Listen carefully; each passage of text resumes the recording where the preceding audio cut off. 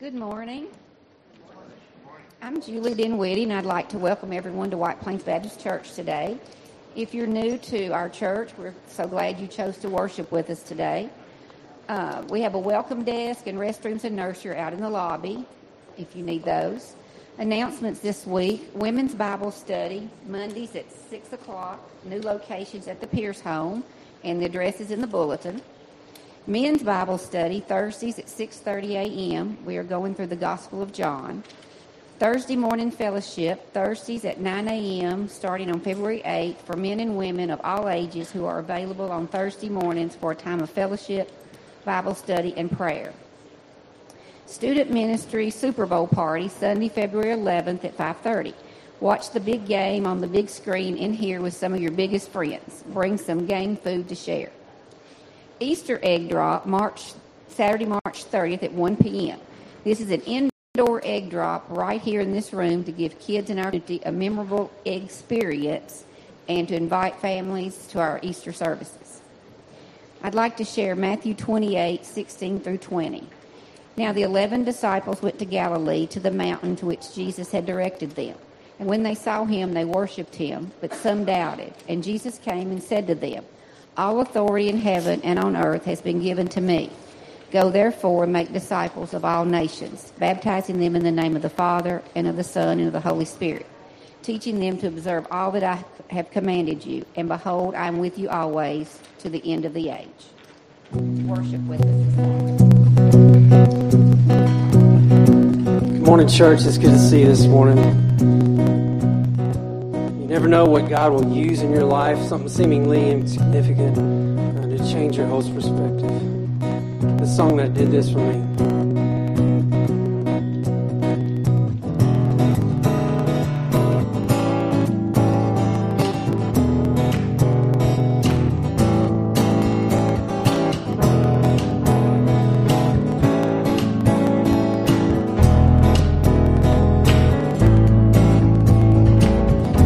I know He rescued my soul. His blood has covered my sin. I believe.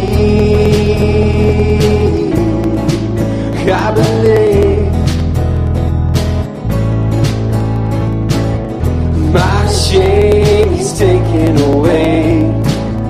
My pain is in His name. I believe.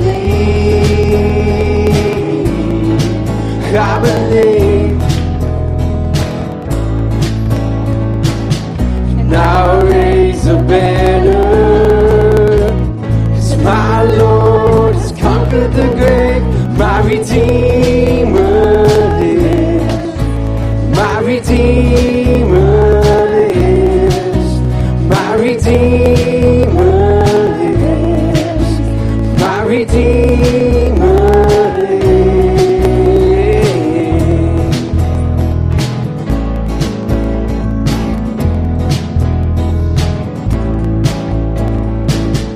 I know He rescued my soul. His blood has covered my sin. I believe.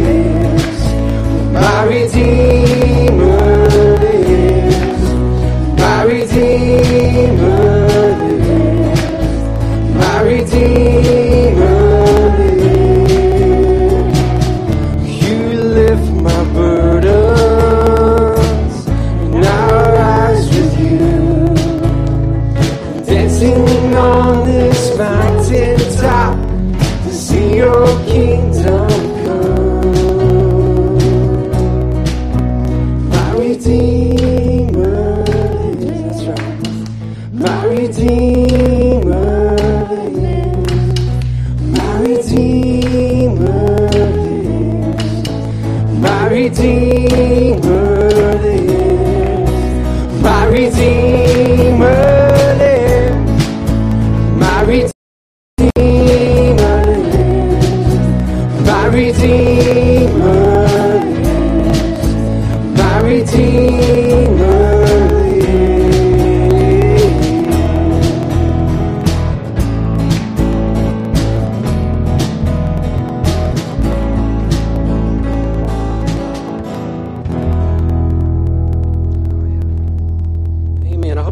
get outside the last couple of days. It's felt so good. Feel some apricity, some warmth on your face. That's right. We learned a word this week. It is good to get some natural vitamin D.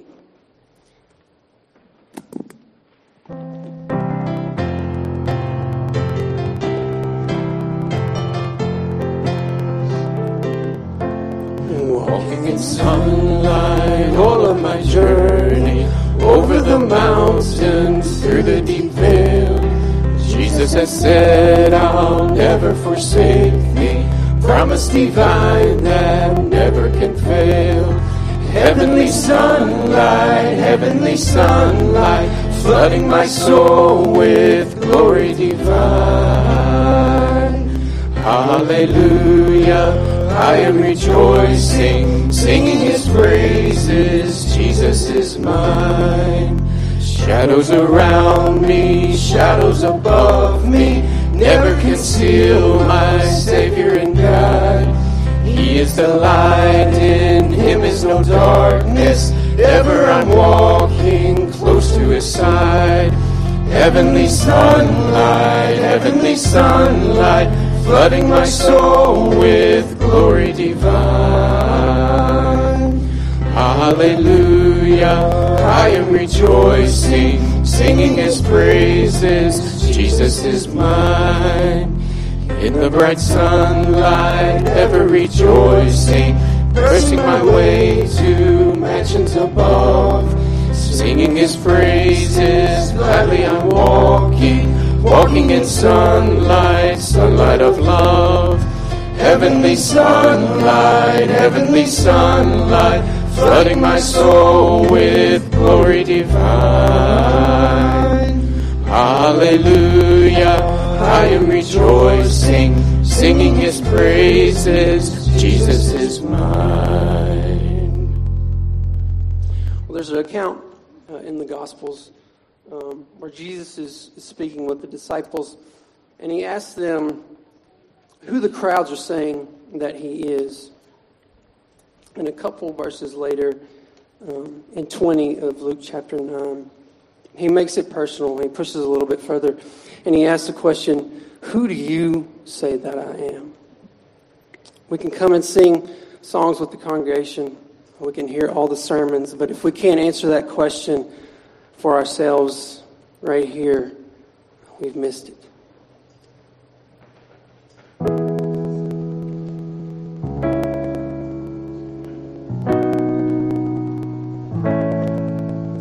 Are you past the point of weary? Is your burden weighing heavy? Is it all too much to carry? Let me tell you about my Jesus. Do you feel that empty feeling? Shame's done all it's stealing. Are you desperate for some healing? Let me tell you about my Jesus. He makes a way where there ain't no way. Rises up from an empty grave. Ain't no sinner that he can't save. Let me tell you about my Jesus. His love is strong and his grace is free. And the good news is I know that he can do for you what he's done for me. Let me tell you about my Jesus. And let my Jesus change your life.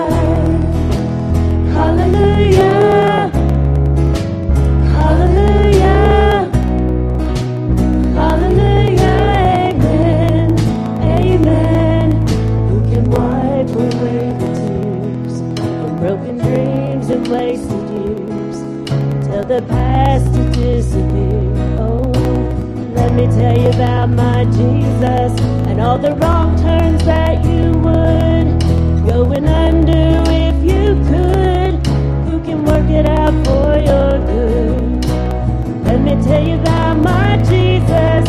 He makes a way where there ain't no way. Rises up from an empty grave. Ain't no sinner that he can't save. Let me tell you about my Jesus. His love is strong and his grace is free. And the good news is I know that he can do for you what he's done for me. Let me tell you about my Jesus.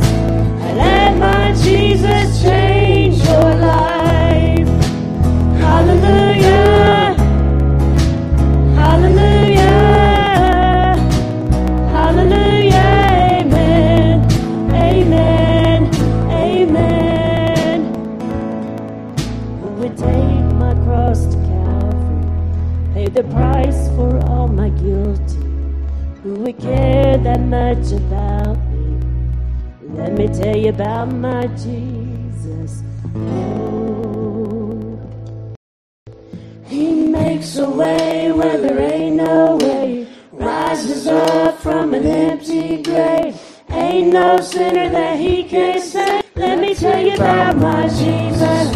His love is strong and his grace is free. And the good news is I know that he can do for you what he's done for me. Let me tell you about my Jesus. And let my Jesus change your life. Hallelujah. Hallelujah. Hallelujah. Amen. Amen. Hallelujah. Hallelujah. Hallelujah. Let my Jesus change your life. Well, let's pray this morning, church. I pray that we do see how much Jesus has changed our life if we've accepted you into our hearts. If there's anyone here this morning that hasn't felt that doesn't know that peace, the grace, the mercy, and the love, that you will make it known this morning. God, you are so good and worthy of all praise and glory. And we give that to you. In your Son Jesus' name that we did pray. Amen. You may be seated. Good morning. This is the first Sunday of the month, and as such, it is our practice here at White Plains to observe communion. Listen to this from 1 Corinthians 11:23-26, on the night Jesus was betrayed. For I received from the Lord what I also delivered to you, that the Lord Jesus, on the night when he was betrayed, took bread, and when he had given thanks, he broke it and said, "This is my body, which is for you. Do this in remembrance of me." In the same way, he also took the cup after supper, saying, "This cup is the new covenant in my blood. Do this as often as you drink it in remembrance of me. For as often as you eat this bread and drink this cup, you proclaim the Lord's death until he comes." Through communion, we proclaim Jesus' death. This is worth remembering and celebrating, especially when you realize what that means for us. We practice open communion here at White Plains. That means if you're a trusting follower of Jesus, regardless of your church membership or affiliation, you are welcome to partake in this. However, if you do not know what you think of Jesus, we would ask to faithfully serve these next few moments. There is a gluten at the welcome desk, just right through those doors. I will invite our ushers down to prepare to serve us. And as they're coming down, I want to remind you that we have stacked the elements in the tray. So we will only pass the tray once. The juice cup is going to be on top of another cup that will hold the bread. Please make sure you get both cups when the tray passes you. As you take the bread and juice, hold on to them, and as you consider your heart, confess to God what may need to be confessed, repent where needed, and submit to God's sovereignty in your life and circumstances. Let's pray. Father, thank you for your love. Thank you, Father, for who you are. Father, bless this time, that this time would be yours. Father, bless this time. Let us see you. Let us focus on you. Thank you, Father. Amen.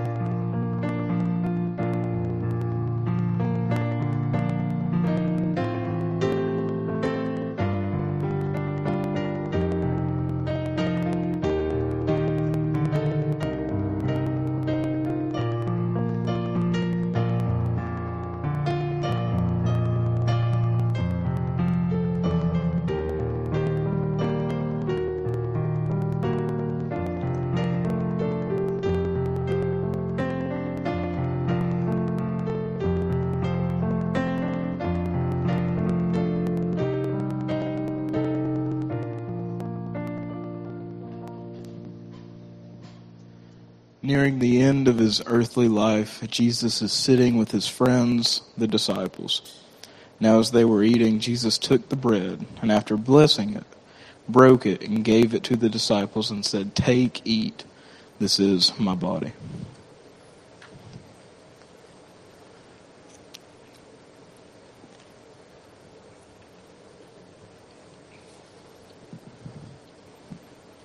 Jesus continues, "And he took a cup, and when he had given thanks, he gave it to them, saying, 'Drink of it, all of you, for this is my blood of the covenant, which is poured out for many for the forgiveness of sins.'"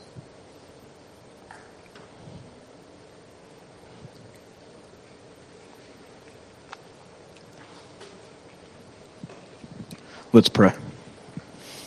Father, thank you for this moment. Thank you, Father, that we're able to remember the hope that you've given us. Father, thank you for the hope that you've brought us and for allowing us to have a moment to remember the sacrifice that you made. Father, thank you for your love. Thank you, Father, for your goodness. Bless us, Father. In Jesus' name, amen. Thank you. Good morning. Welcome to White Plains Baptist Church. My name is Gary, and I joyfully serve as senior pastor here. And if you're new to us, I want to say a special welcome to you.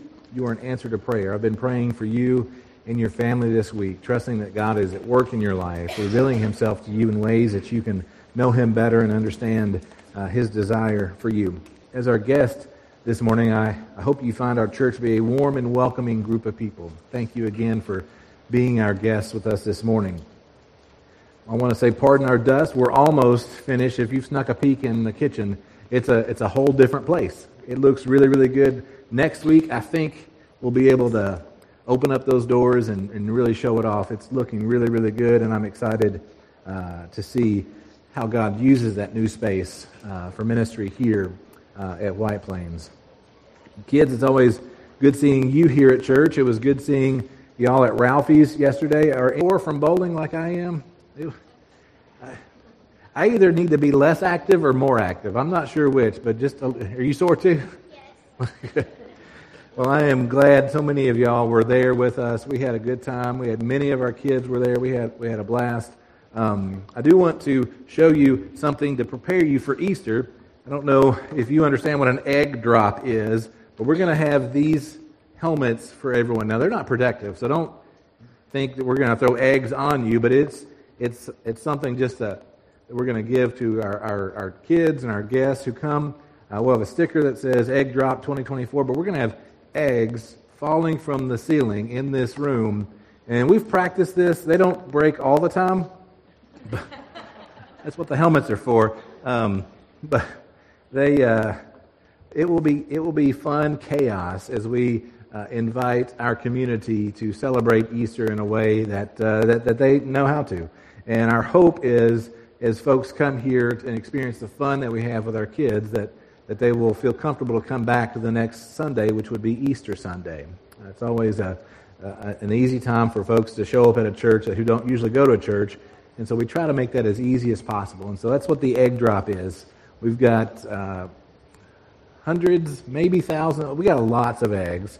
Now we'll need candy to fill those. We'll talk more about that as the time comes, but I just wanted you kids to be ready for an egg drop in this room. It'll be fun. It'll be good. Kids, thanks so much for being with us this morning. You are dismissed to go to the lobby for Kids Church. Kids Church is for kids in kindergarten through 5th grade. And parents and grandparents, you can pick them up in the lobby after our service is over.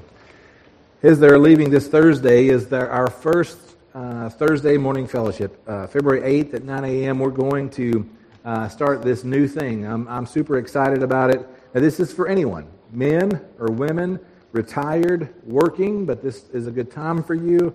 Stay-at-home parents or anyone else who finds themselves at home at 9 o'clock on a Thursday morning.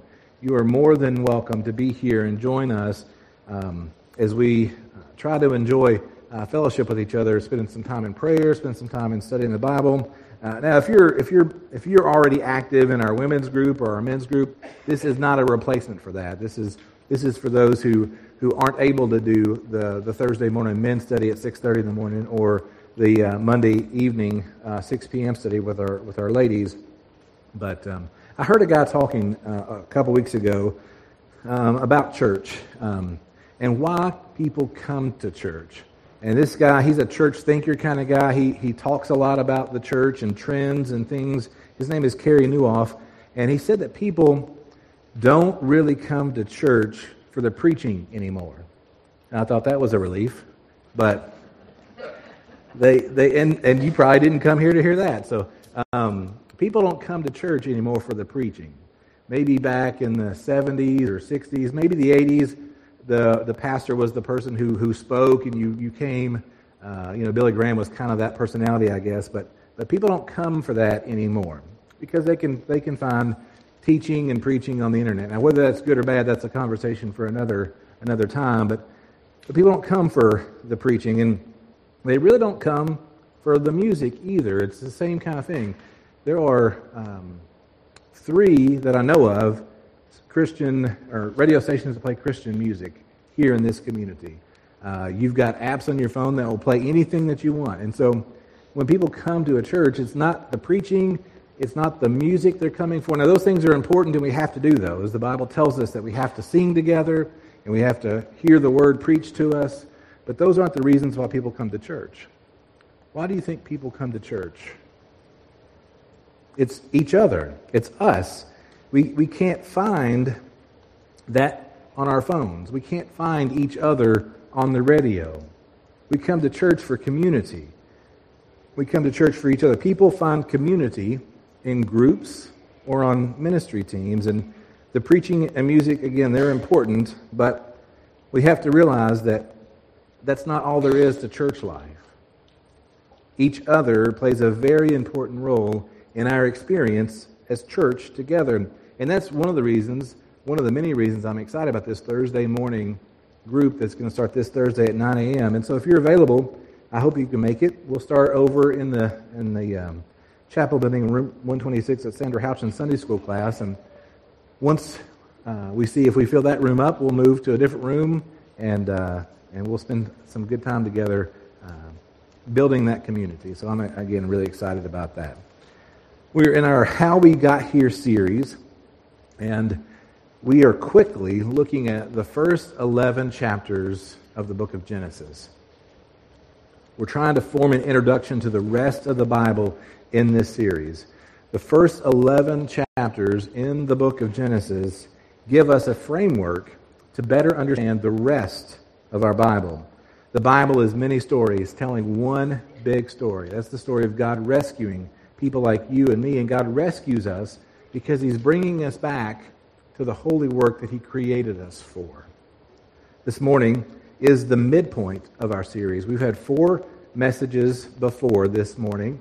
We'll have 4 more after this morning.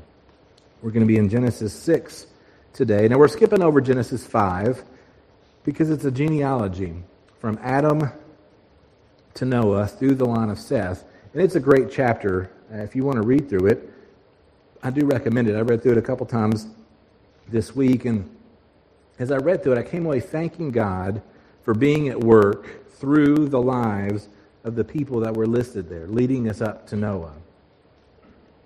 When we say we have a sovereign God, and we say we have a sovereign God, we mean that He is in control at all times of all things.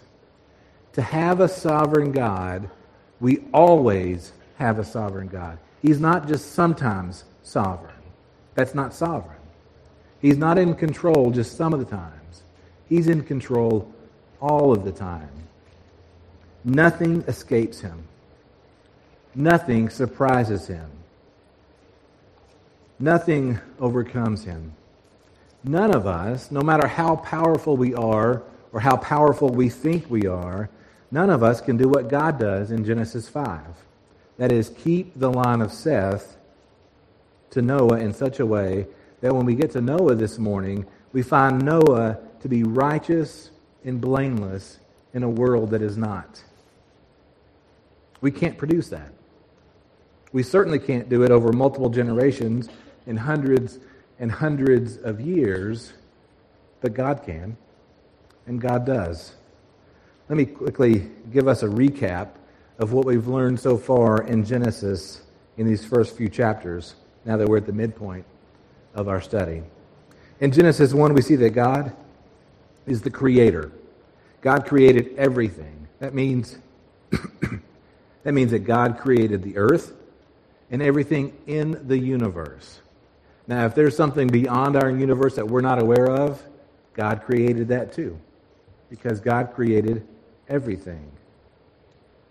He created things good. And this is the biggest message of Genesis 1, that God created things good. When God created, He created things good. He created things orderly. God created man last because everything else that was created in the creation account was created to support man's life and his purpose, because God wanted a home with His creation. God doesn't need anything to live and to survive, but He knew that man did. And God wanted a home with man, with His creation. So that's why He created everything. That's Genesis 1. In Genesis 2, we're zoomed in on a man.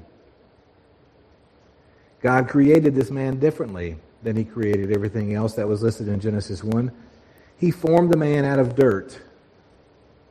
We are zoomed in on this man because God is showing us that just like this man, you and I, we are created special and for a relationship with God.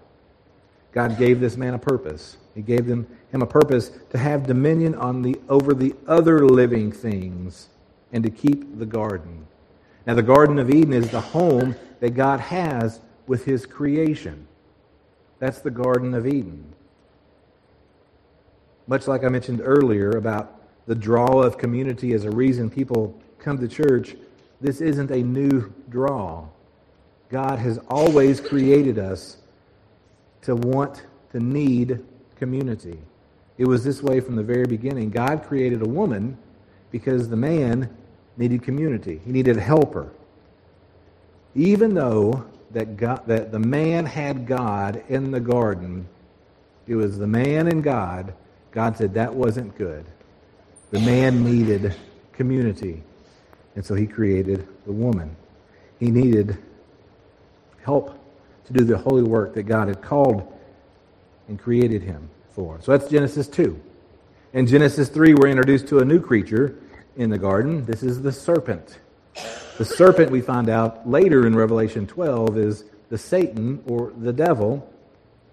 From the very beginning, the spiritual world and the earthly world existed together in the garden. You can think of the garden as where heaven and earth meet. It's because heaven and earth meet here in the garden that this is where we find God residing in creation. The serpent starts to question what God has said to the humans, and he appeals to the sinful desires the woman has about a forbidden tree. The woman lets her desires, the temptation, get the best of her, and she eats what she was commanded not to eat. Sin presents itself for the first time here in the garden, here in God's good creation. The man eats. The couple is punished and kicked out of the garden. This is God's home office of sort. Even as they are punished, God gives them a promise that one day the offspring of the woman will defeat the power of sin and death. That's Genesis 3. In Genesis 4, we see sin spreading. This was last week. Sin was spreading. Spread from the couple to their offspring. We have the first recorded murder in the Bible. The hope that started in chapter 4 with the birth of Cain and Abel quickly diminishes as temptation overtakes Cain and Abel is killed. Cain is punished. Hope fades.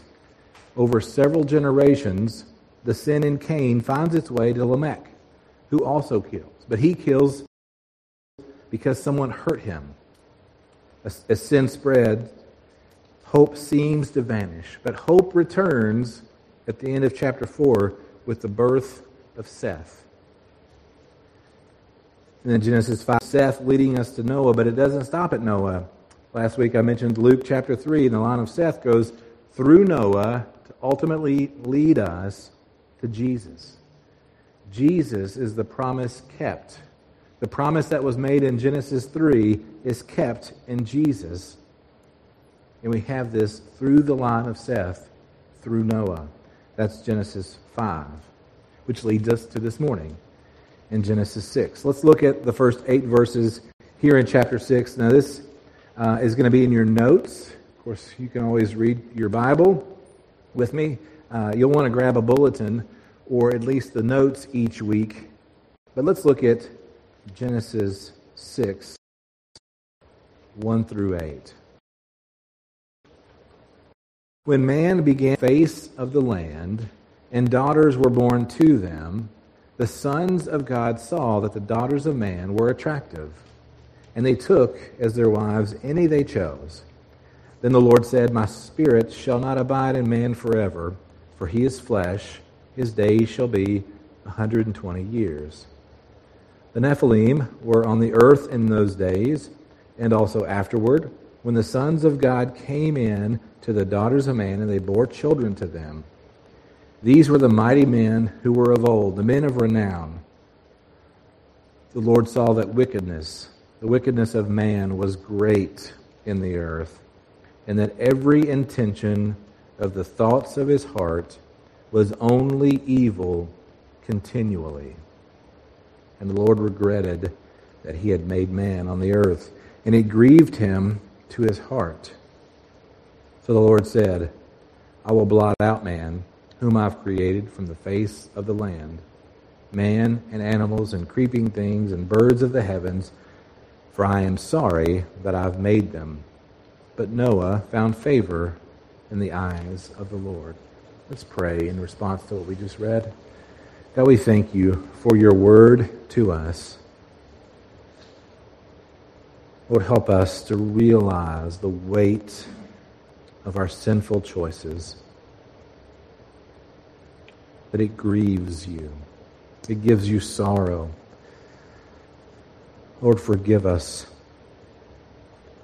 For those of us who are trusting in Jesus, we can boldly come to you and say thank you for forgiving us. Thank you for Jesus,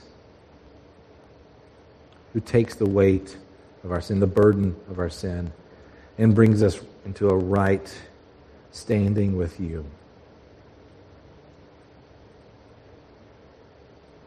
Lord, this morning as we look at Noah, we thank you for him. Lord, that you have used him because he found favor in your eyes. Thank you again for Jesus. It's in Jesus' name we pray. Amen. So as you're following along in the story of Genesis, you see here that in Genesis 6 we have man beginning to multiply. Is this good? What do you think? Where have we heard humanity multiplying before in Genesis? In Genesis 1:28, and God blessed them, and God said to them, "Be fruitful and multiply, and fill the earth and subdue it, and have dominion over the fish of the sea, over the birds of the heaven, and over every living thing that moves on the earth." In Genesis 1, we have God saying, "Be fruitful and multiply." In Genesis 6, we have when man began to multiply. Is this good? Is this obedience? What do you think? It seems like Genesis 6 is living out Genesis 1, doesn't it? We might assume it is good. In a vacuum, maybe it would be good, but why do you think what's being played out here in Genesis 6 is really not what God intended in Genesis 1? We can do the right thing the wrong way, and it is still wrong. You've experienced this, right? Teenagers, I'm sure, have experienced this many times. You clean your room, but with an attitude and maybe a little bit of talk back to your parents. That's not good. That's not the right way to do it. You got the job done, but you did it the wrong way, and it's still wrong. It's not just teenagers. You probably have co-workers who at work who do things they're supposed to do, but they do it the wrong way. It's still wrong. That's what we see here in Genesis 6. We can do the right thing the wrong way, and it's wrong. So much has happened between Genesis 1 and Genesis 6, and we understand that sin is completely out of control. It's spreading, and it's getting worse. Sin is not only part of the human condition, but we see in Genesis 3 that the fallen spiritual world is steep in sin as well.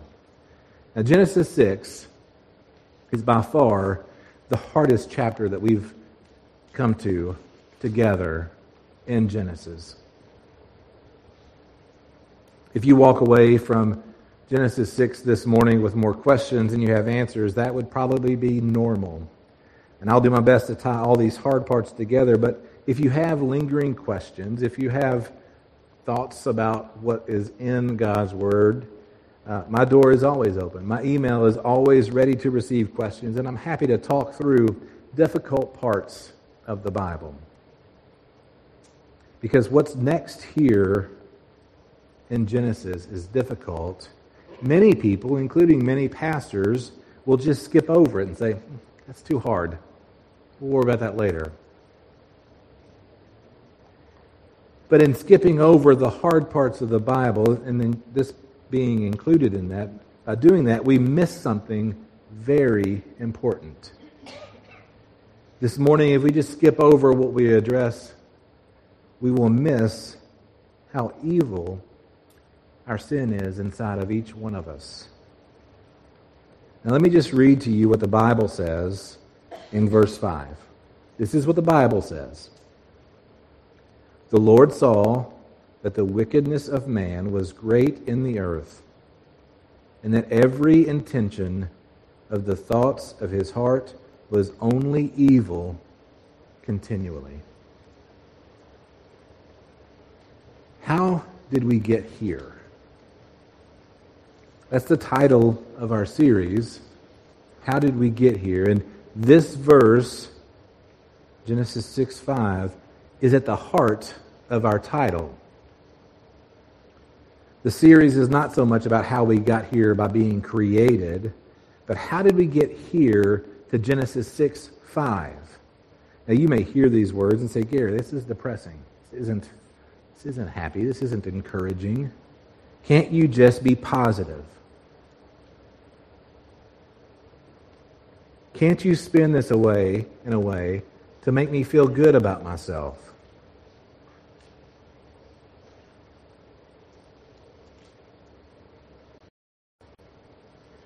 We so much Christian life to be positive and encouraging.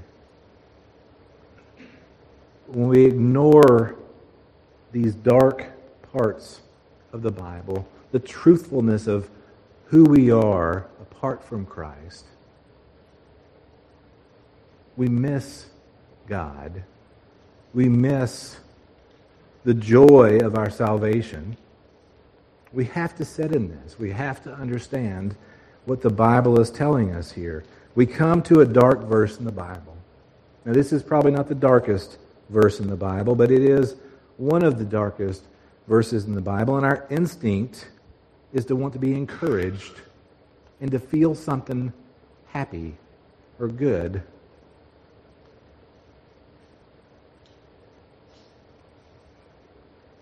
These are the words in your Bible. Every intention of the thoughts of his heart was only evil continually. This speaks to every human apart from Christ. But what's more is that this verse applies to us who are following Jesus when in our freedom we ignore the Holy Spirit inside of us. The only good in any of us is the Holy Spirit. That's the only good in any of us, is the Holy Spirit. And the Holy Spirit is only in those following Jesus. So how did we get here? The evil forces in the spiritual world wage war with God and use humanity to attempt to hurt God. This is what's happening in Genesis. This is what happens today. Humanity, by and large, willfully follows the promptings of the evil and fallen spiritual world because we enjoy our wickedness. As in previous weeks, hope is coming. I promise. There's hope at the end of this chapter. So stay with me, but hope will be here before we leave this morning. But let's look at some of the hard stuff. Here in verse 2, the sons of God saw that the daughters of men were attractive, and they took as their wives any they chose. So who are these sons of God? Now, this is in your notes. No one knows for certain who these sons of God are. There's at least three options that people consider. The first option is they are fallen spiritual beings like the serpent. They are part of God's divine counsel that we read about later in the Bible. We talked about this group in our Invisible Creation class last year. For further study about this potential option, Job 1, 2, 38, Deuteronomy 32, Psalm 29, 82, 89, and Daniel 3. It's all there in your notes. That will speak more about this as an option. Now, this is the strangest option by far, but I think it is the most likely. The second option is the possibility of demon-possessed rulers from the line of Cain through Lamech. That's the second option. Demon-possessed rulers from the line of Cain through Lamech. Now, the third option is that they are the godly line of Seth marrying the ungodly line of Cain. Now, I don't believe that option 2 is a viable option because I don't think anyone who wrote the Bible or anyone who knows the Bible that could call the line of Cain sons of God. The third option is possible, and we definitely get commands later in the Old Testament for people of Israel not to intermarry with other groups of people. This is not a racial thing, it's a spiritual thing. the New Testament picks this up and tells us as Christians not to be unequally yoked. The third option could be likely, but I see the whole of the Bible pointing us to the first option. As you read and study your Bible and you think it's the third option, we can totally be friends. This is not a divisive issue, but if you're not sure of which one it may be, I would point you to look at the first option and explore that as a possibility. I believe it's the first option because of verse 4, in part. We have this group called the Nephilim. Now, this term, Nephilim, is found in Numbers 13:33. This is the only two parts of the Bible that mention this phrase, this group of creatures called the Nephilim. It describes them and their offspring as extravagantly bigger than the people of Israel. Now here's what we find in Numbers. And there we saw the Nephilim, the sons of Anak, who come from the Nephilim. And we seemed to ourselves like grasshoppers, and so we seemed to them. So my line of thinking is that these Nephilim are not naturally occurring humans, so they must be something else. A possibility is that they are the offspring of the sons of God, the fallen spiritual beings, and humanity, the daughters of men. Now, we're in the weeds a little bit this morning, and I don't want us to stay distracted from what God is teaching us. The point that is made in Genesis 6, verse 5, is that the Lord saw that the wickedness of man was great in the earth, and that every intention of the thoughts of his heart was only evil continually. God created things good. Remember Genesis 1. The point of Genesis 1 is God created things good, and he created things orderly. Here in Genesis 6:5, we have disorder, we have chaos, and we have not good. We have fallen angels and humans together. Sin explodes, and it explodes to a point of verses 6 and 7. Look there at Genesis 6 and 7. And the Lord regretted that he had made man on the earth, and it grieved him to his heart. So the Lord said, I will blot out man, whom I have created from the face of the land, man and animals and creeping things, and birds of the heavens, for I am sorry that I have made them. God is grieved by our sin. God is grieved by your sin. God is grieved by my sin. In God's grief, though, hope is not lost. You kind of think that hope is completely lost if God is saying he's sorry he ever made us. But in that statement, we're getting a picture of how severe our sin is. This passage speaks to our sin collectively throughout human history. Our sin causes God sorrow. Look at verses 8 and 9. But Noah found favor in the eyes of the Lord. These are the generations of Noah. Noah was a righteous man, blameless in his generation. Noah walked with God. Hope remains. Noah, from the line of Seth, is righteous and blameless in a world that is not. Have you ever considered that the righteous and blameless always seem to be in the minority? It's true. Those of us who are following after Jesus, we are called to be righteous. But many times, we will find ourselves in the minority. You might even find yourself all alone when you're standing in righteousness before God. But God remains sovereign. There is hope here with Noah. God sees the state of man's sinfulness, and he brings Noah up to speed with his plans. God's making plans. He's calling Noah into a holy work that he created him for. Holy work that only he and God can do. This is why God creates any of us to do holy work that only we can do with God. He rescues us from our sin so that we are able to do this holy work alongside him. God plans to destroy what he created. as His creation, stop and think about that for a moment. God planned to destroy His creation. In verse 13, God says, I have determined to make an end of all flesh, for the earth is filled with violence through them. Behold, I will destroy them with the earth. God is going to destroy, He's going to do this because of the state of sin. There is no other reason that God would cause a flood that to wipe everything out. Is God right to do this? Is He right in destroying everything? What do you think? People who find issues with God will say that God is unjust or He's unloving to destroy all life with this flood. These same people will accuse God when evil prevails, but is this a fair accusation? What do you think? Is God morally right in doing what He's going to do with this flood?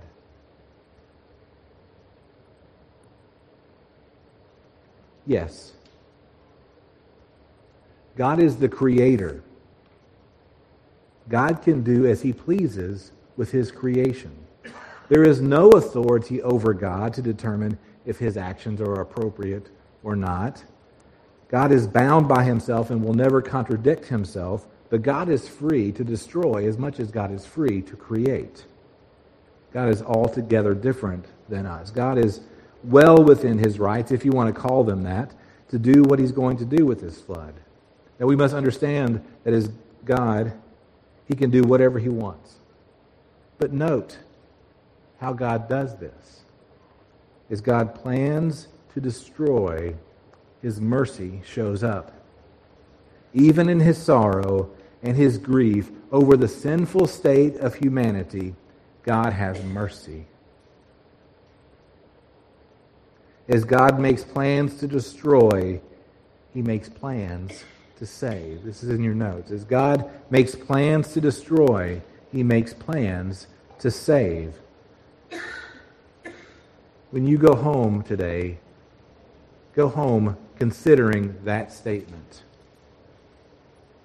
As God makes plans to destroy, He makes plans to save. He gives Noah specific instructions for this plan of salvation.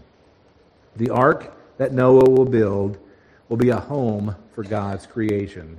That was what the Garden of Eden was supposed to be. Sin comes in, corrupts it. God changes to the ark that He asked Noah to build. That's going to be the home for God's creation while He punishes for sin. God protects as He punishes. He did this with Cain. He did this with Noah. And He does it with us. God punishes sin and provides salvation at the same time. Look at verse 22. Noah did this. He did all that God commanded him. We end this chapter like we have the last couple on a hopeful note. Noah's obedience to God stands out in stark contrast to the evil that surrounds him. Noah comes from a line of hope through Seth, and this line ultimately leads us to Jesus. We end in hope in Genesis 6 because humanity in Noah is doing holy work that God called him to do. Our obedience to the holy work that God calls each of us to will continue to give us hope. Even in a world that is headed to destruction, you and I, we can have peace with God when we trust God is in control, when He is sovereign, when we trust that God is sovereign. And when we turn from our sinful state, we put our hope and trust in Jesus, who pays the penalty for our sin. The penalty of sin that we see here in Genesis 6 is death. It's destruction. This truth is echoed in Romans 6:23. For the wages of sin is death, but the free gift of God is eternal life in Christ Jesus our Lord. I've said this to you before. The God of the Old Testament is the same as the God of the New Testament. We don't have different stories here. It's the same story. Sin deserves death. Sin today, just as much as it did in Genesis 6, deserves death and destruction. God is right in setting it up this way because He's the creator. He's the ruler. This is His world that we are living in. I'll invite the worship team to come back up. Our sin will lead to destruction. I tell you this because I love you and I'm held captive by the Word of God. This is not a feel-good message, but I hope you understand there's hope here. There's hope in Genesis 6. All sin, including yours, including mine, will lead to destruction and death. But God's mercy is more. God's mercy shows up in Noah. God's mercy shows up in Romans 6:23. It shows up in Jesus. The free gift of God is eternal life in Christ Jesus our Lord. We're going to sing in a moment a song of invitation.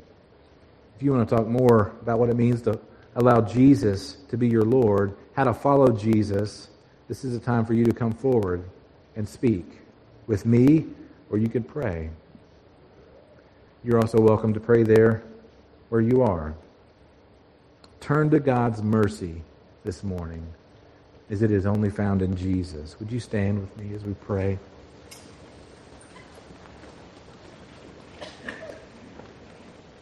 God, we come face to face with our sin.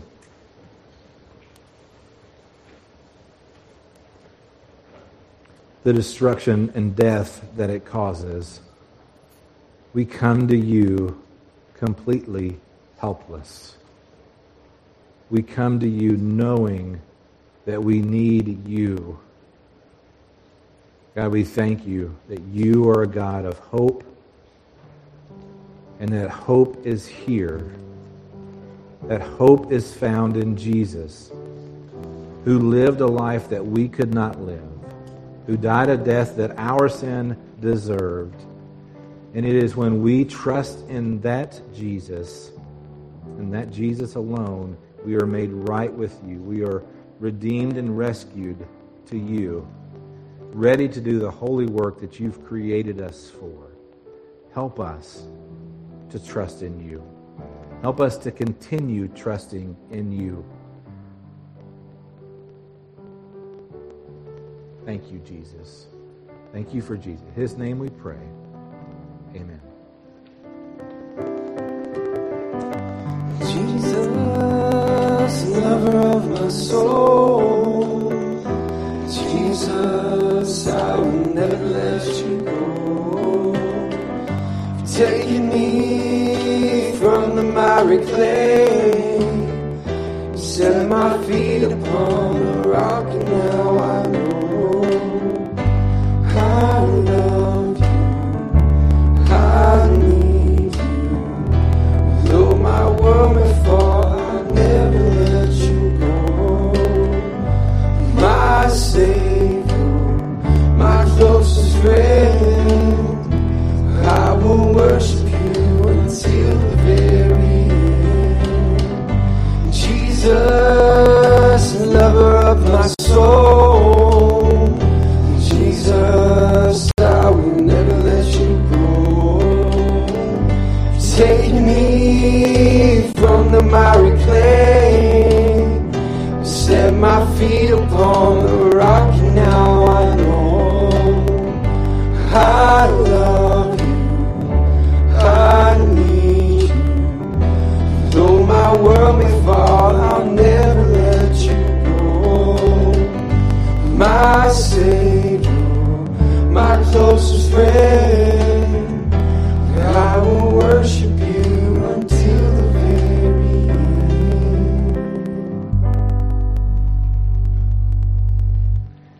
Thank you. You may be seated.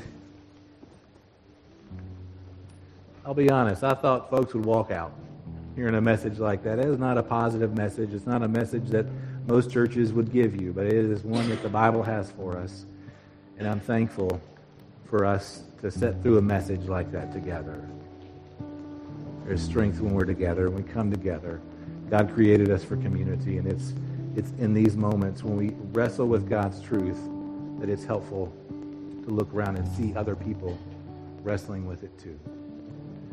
We're going to transition now to our giving back to God. This is a time for our members and our attenders to give back to God. If you're a guest with us, we're going to pass some plates. Just let these plates pass you. Again, this is for our members and our attenders. Would you pray for our giving this morning?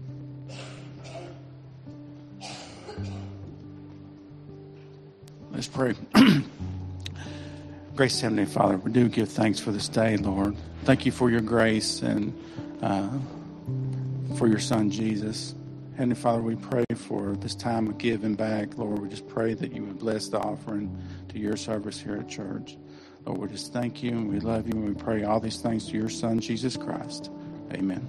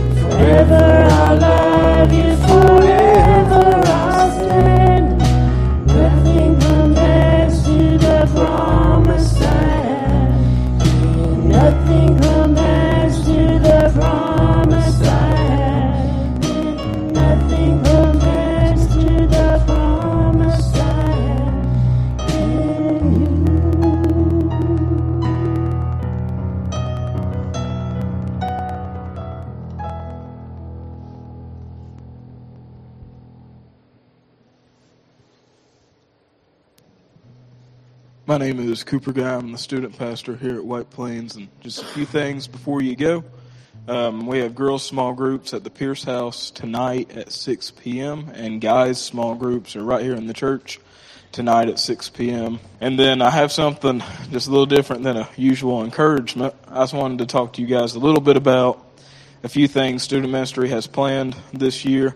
In April, we have a girls' event. It's called Girls' Night of Purpose. And really what we want to do is we want our girls to graduate and know their worth and know that they have purpose. And we want them to know what it means to follow God and to be a child of the King. And so we have a whole event geared towards just that, just understanding our purpose. In October, we have a guys' event, Guys' Night of Purpose, and the same thing. We want our guys to graduate and grow up knowing their purpose, knowing what it means to be a child of the King. And so what we're going to do is we're going to have our girls come in and they're going to have pictures taken and they're going to get flowers and they're going to eat some food and they're going to listen to somebody speak to them. And our guys are going to grill and change a tire, hopefully, and learn how to check their own oil and whatnot, Just a few things that they probably need to know how to do, Maybe tie a tie. I don't know how to do that, but I've heard if you're a man, you know how to tie a tie. So I probably need to figure that out. But really and truly, if we have a lot of good stuff planned, and our student ministry is growing. And if you say, Cooper, I want to be a part of some of the stuff you're doing. I want to be a part of that. I want to be a part of the girls' event or the guys' event, or I want to just be a part of this student ministry. Please come and talk to me. We have a place for you. And my biggest reason for telling you that or saying that we have a place for you is I just don't want you to miss it. We're doing a lot of good stuff. We're reaching a lot of students, and I don't want you to miss out on an opportunity to be a part of the student ministry if you want to be a part of it. So, I love you. Have a great rest of your day. Let's pray, and you'll be dismissed. Father, thank you for your love. Thank you for who you are. Father, bless us and guide us. Keep us, Father. Father, let us stay focused on you. Father, we love you. In Jesus' name, amen.